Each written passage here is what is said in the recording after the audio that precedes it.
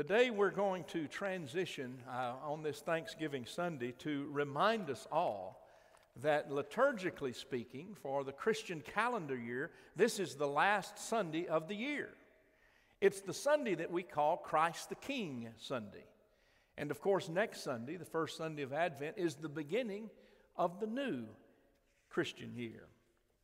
So today as we worship, I want to focus on the theme of this Christian Sunday, the feast of the Christ the King. And we're going to read from Paul's letter to the Colossians, a little short letter that has a very specific purpose, and that is to identify who is Jesus as Christ the King. Who is this one who is the Son of God and Son of Man that we come Sunday after Sunday and have for over 2,000 years to worship and to adore? So if you will, turn in your Bibles, the one you brought with you or your pew Bible, to Colossians, the first chapter, beginning with the 15th verse. And I'm going to ask us to stand for the reading of the Bible.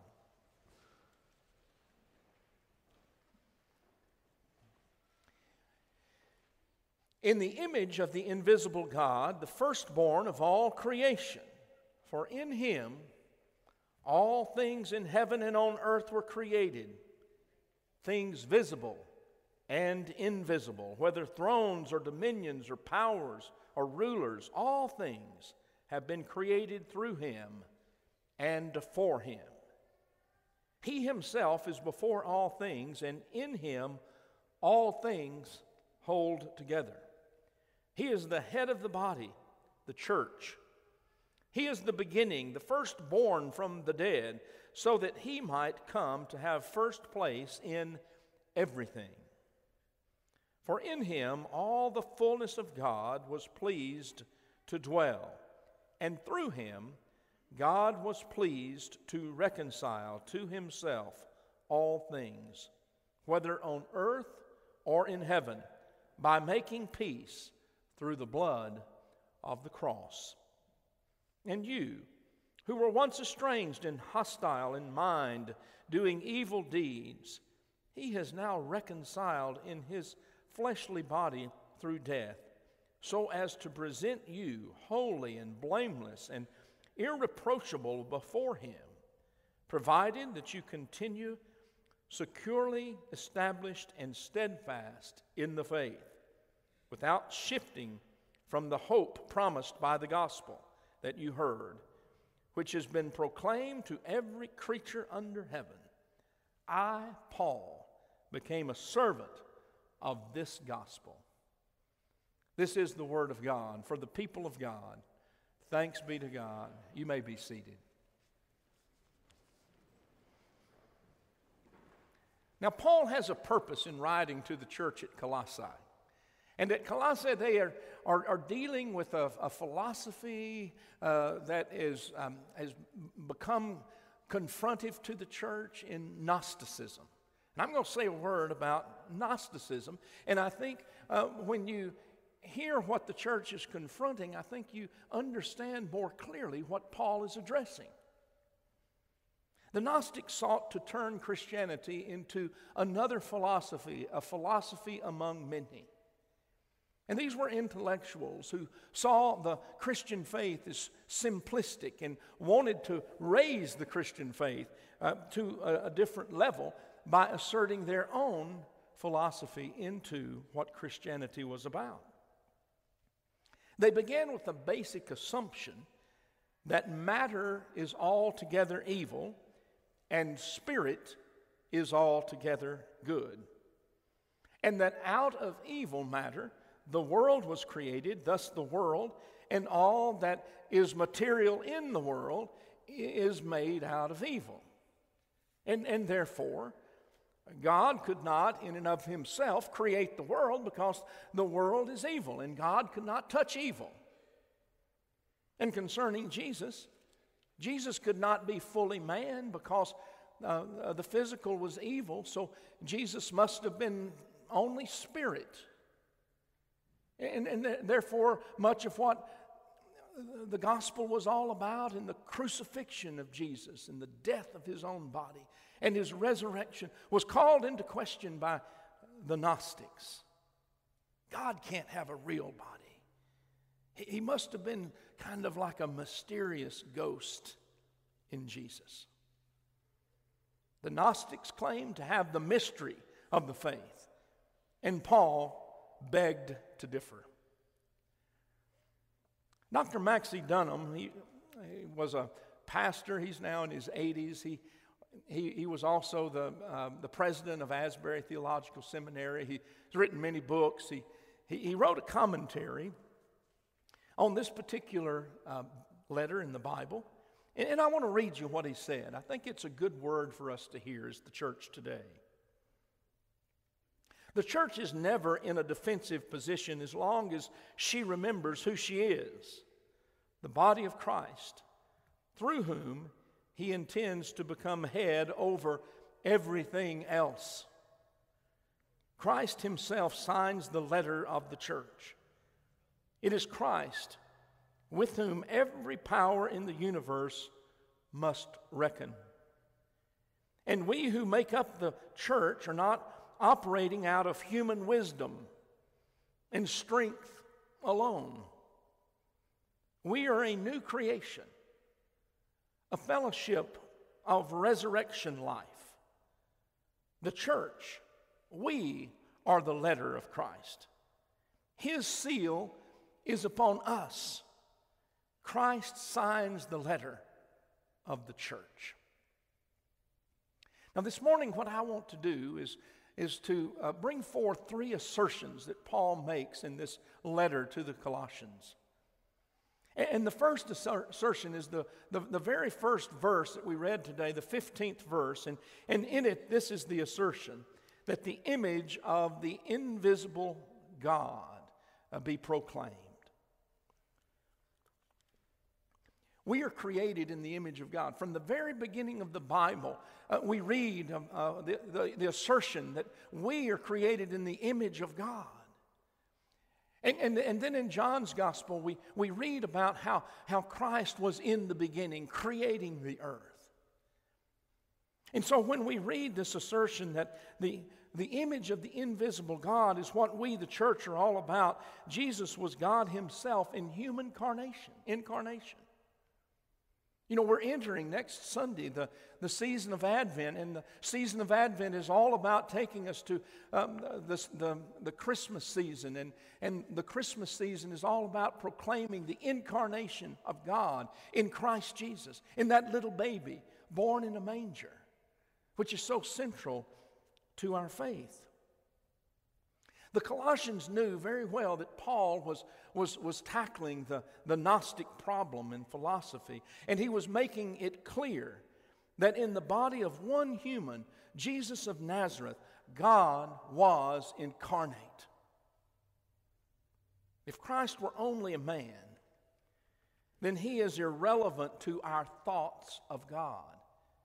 And if Christ were only God, then he is irrelevant to any experience that we have of human life. It's clear that we cannot have Christian principles without our understanding of Christ. And in our basic understanding that Paul is uplifting, we as Christians believe that God in Christ was fully God and fully human. I've entitled the message this morning, Fairest Lord Jesus, after that old hymn of the church that we'll sing at the end of the service today. But fairest Lord Jesus is the manifestation of God and what we are meant to be, in which we have our personality in the creation by God of who we are meant to be. And the second theme I'd like to connect with this morning is the theme between Christ and the church. The image is in the 18th verse that we just read that says, He is the head of the body, the church. Paul loved to talk about the church as the body, didn't he? We have several examples in 1 Corinthians, the 12th chapter. We have that description of the body, how we're not all eyes and ears and hands and feet, but it takes all of us to make the body whole. And in this particular passage that we've read this morning, it's important for Paul to say, yet the head of the body is Christ Jesus. And the church originates with Christ. The church is about doing what Christ orders us to do. The church depends on Christ continually as a source of energy and power.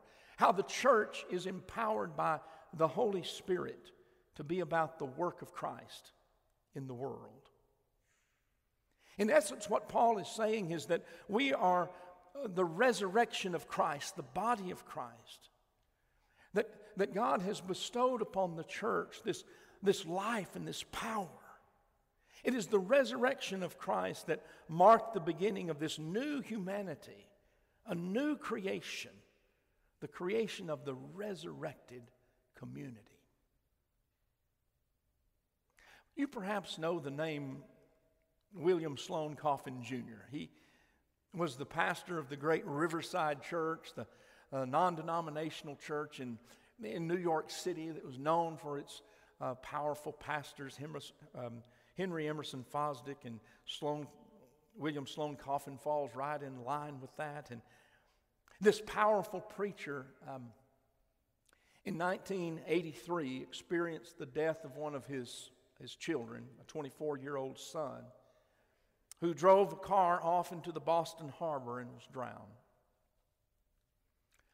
13 days after his son died, his father preached a sermon at the great Riverside Church.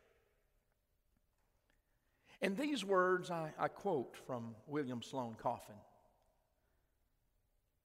As almost all of you know, a week ago last Monday, driving in a terrible storm at night, our son Alexander, who was to his friends a real day brightener, and to his family fair as a star when only one star is shining in the sky. My 24-year-old Alexander, who enjoyed beating his old man at every game and every race, beat his father to the grave.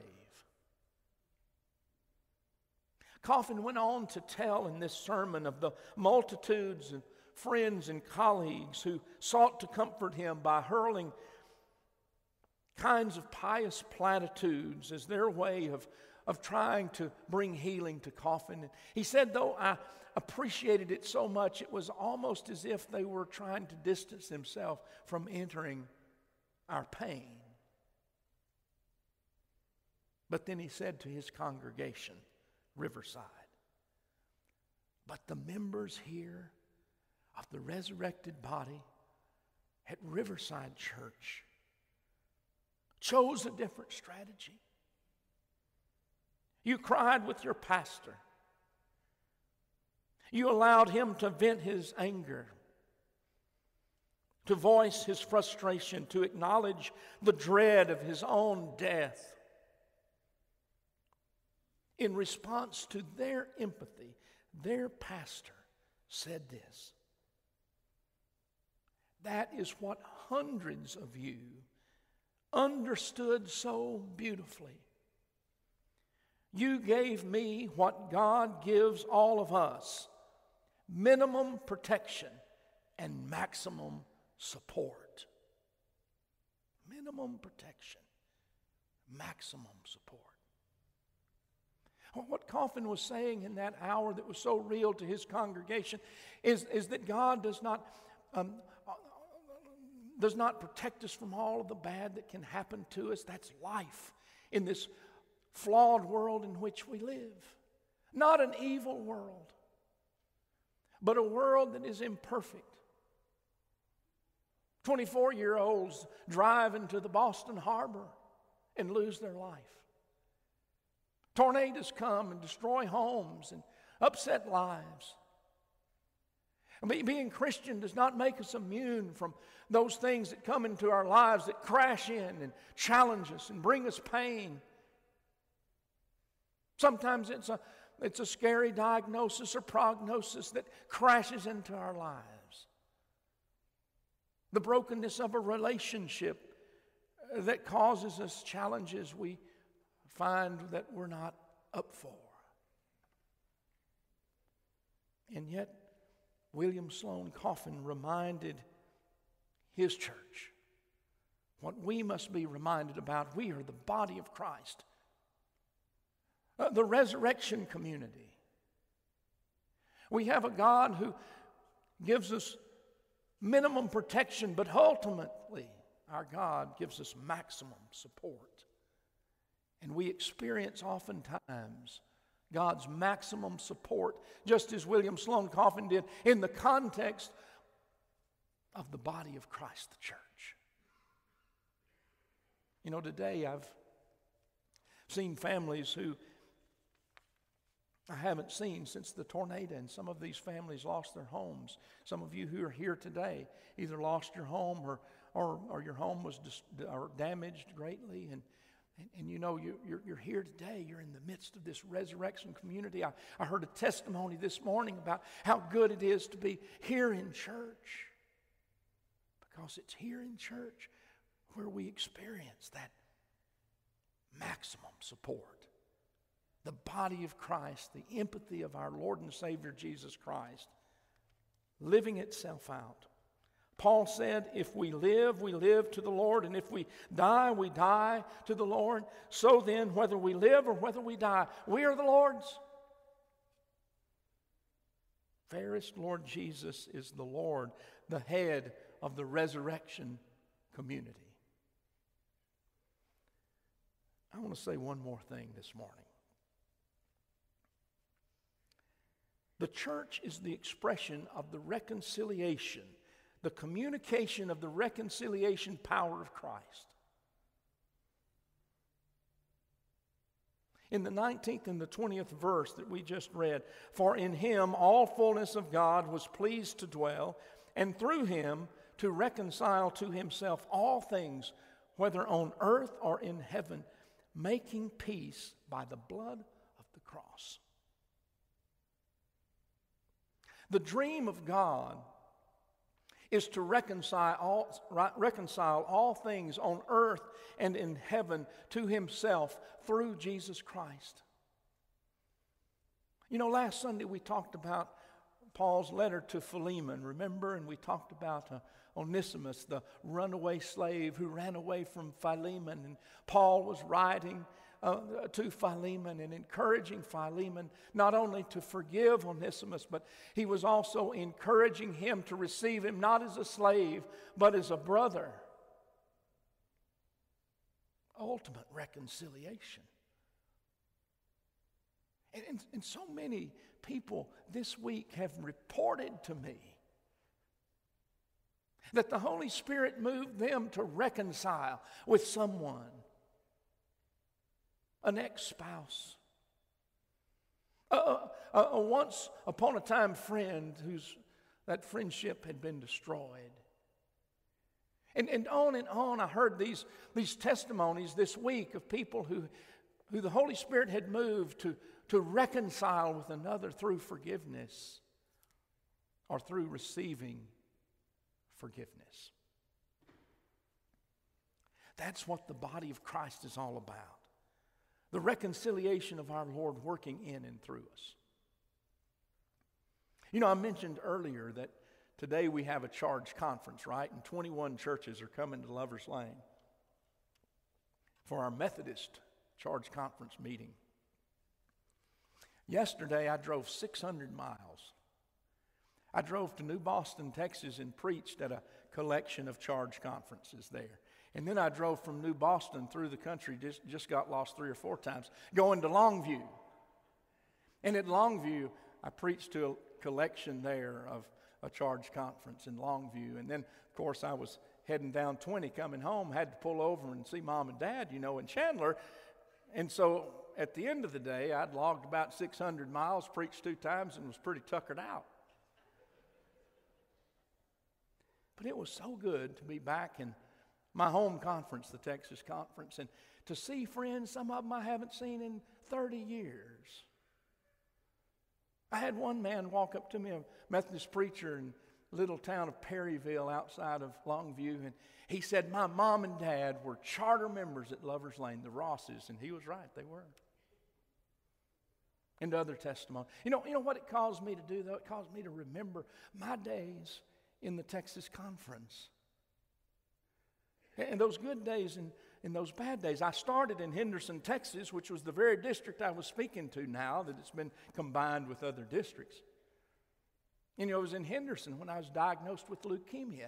It brought up all of those feelings of who surrounded me with that empathy, the body of Christ. And then I thought about Bill Henson. I was his associate in Houston.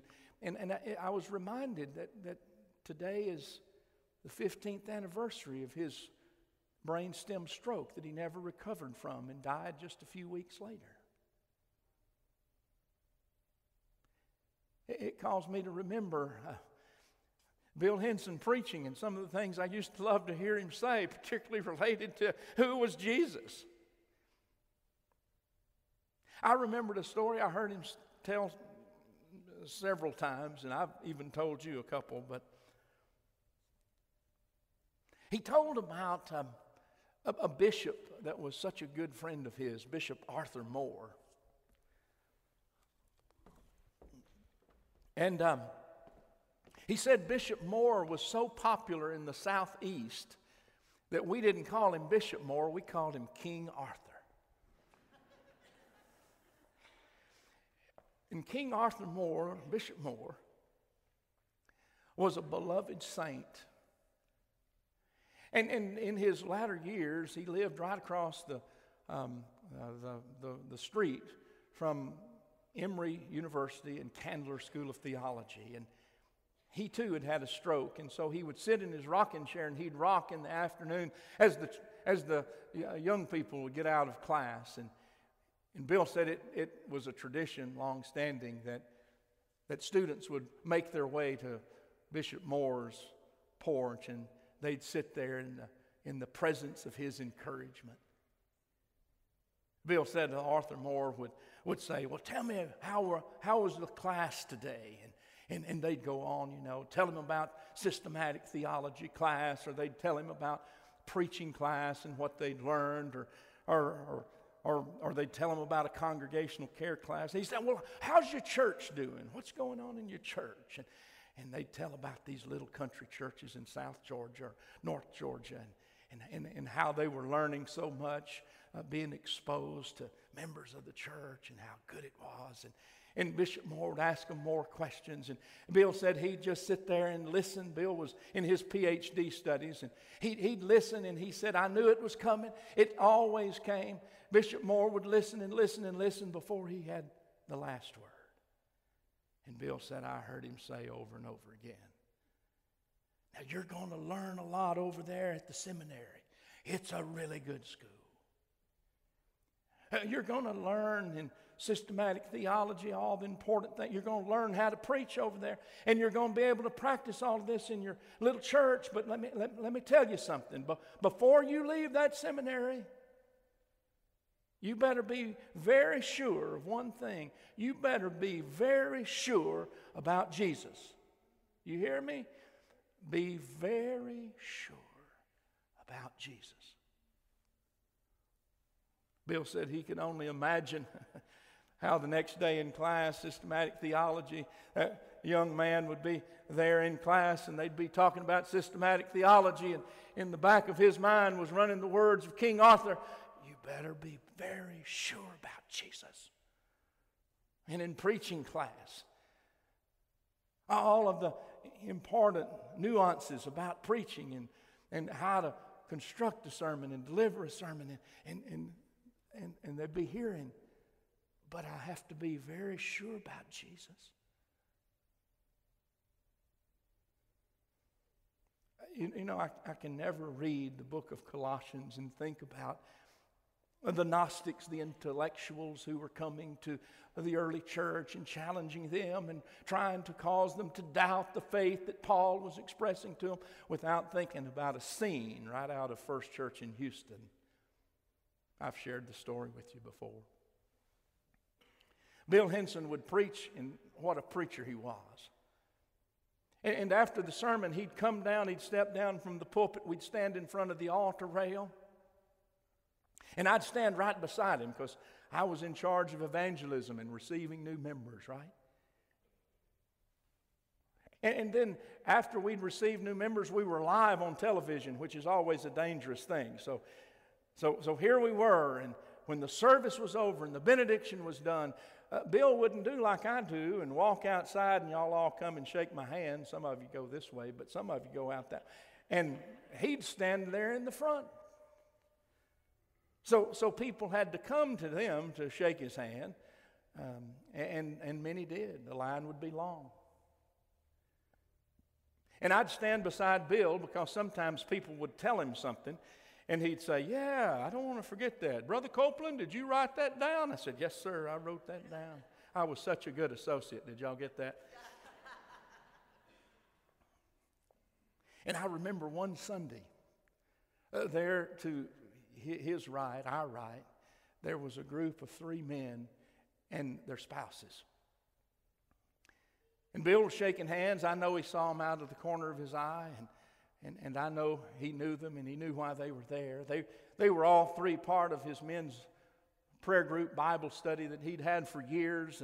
They'd come to Christ and come to a closer walk with Christ right there in that Bible study with Bill, and he'd poured his life into them, and they'd been his confidants of sorts. That group wasn't very big, but the word was out.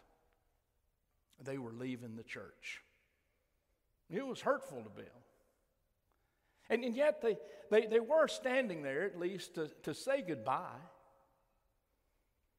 And so after Bill shook the last hand, he turned and he walked over to his friends and he said, well, it's good to see you here.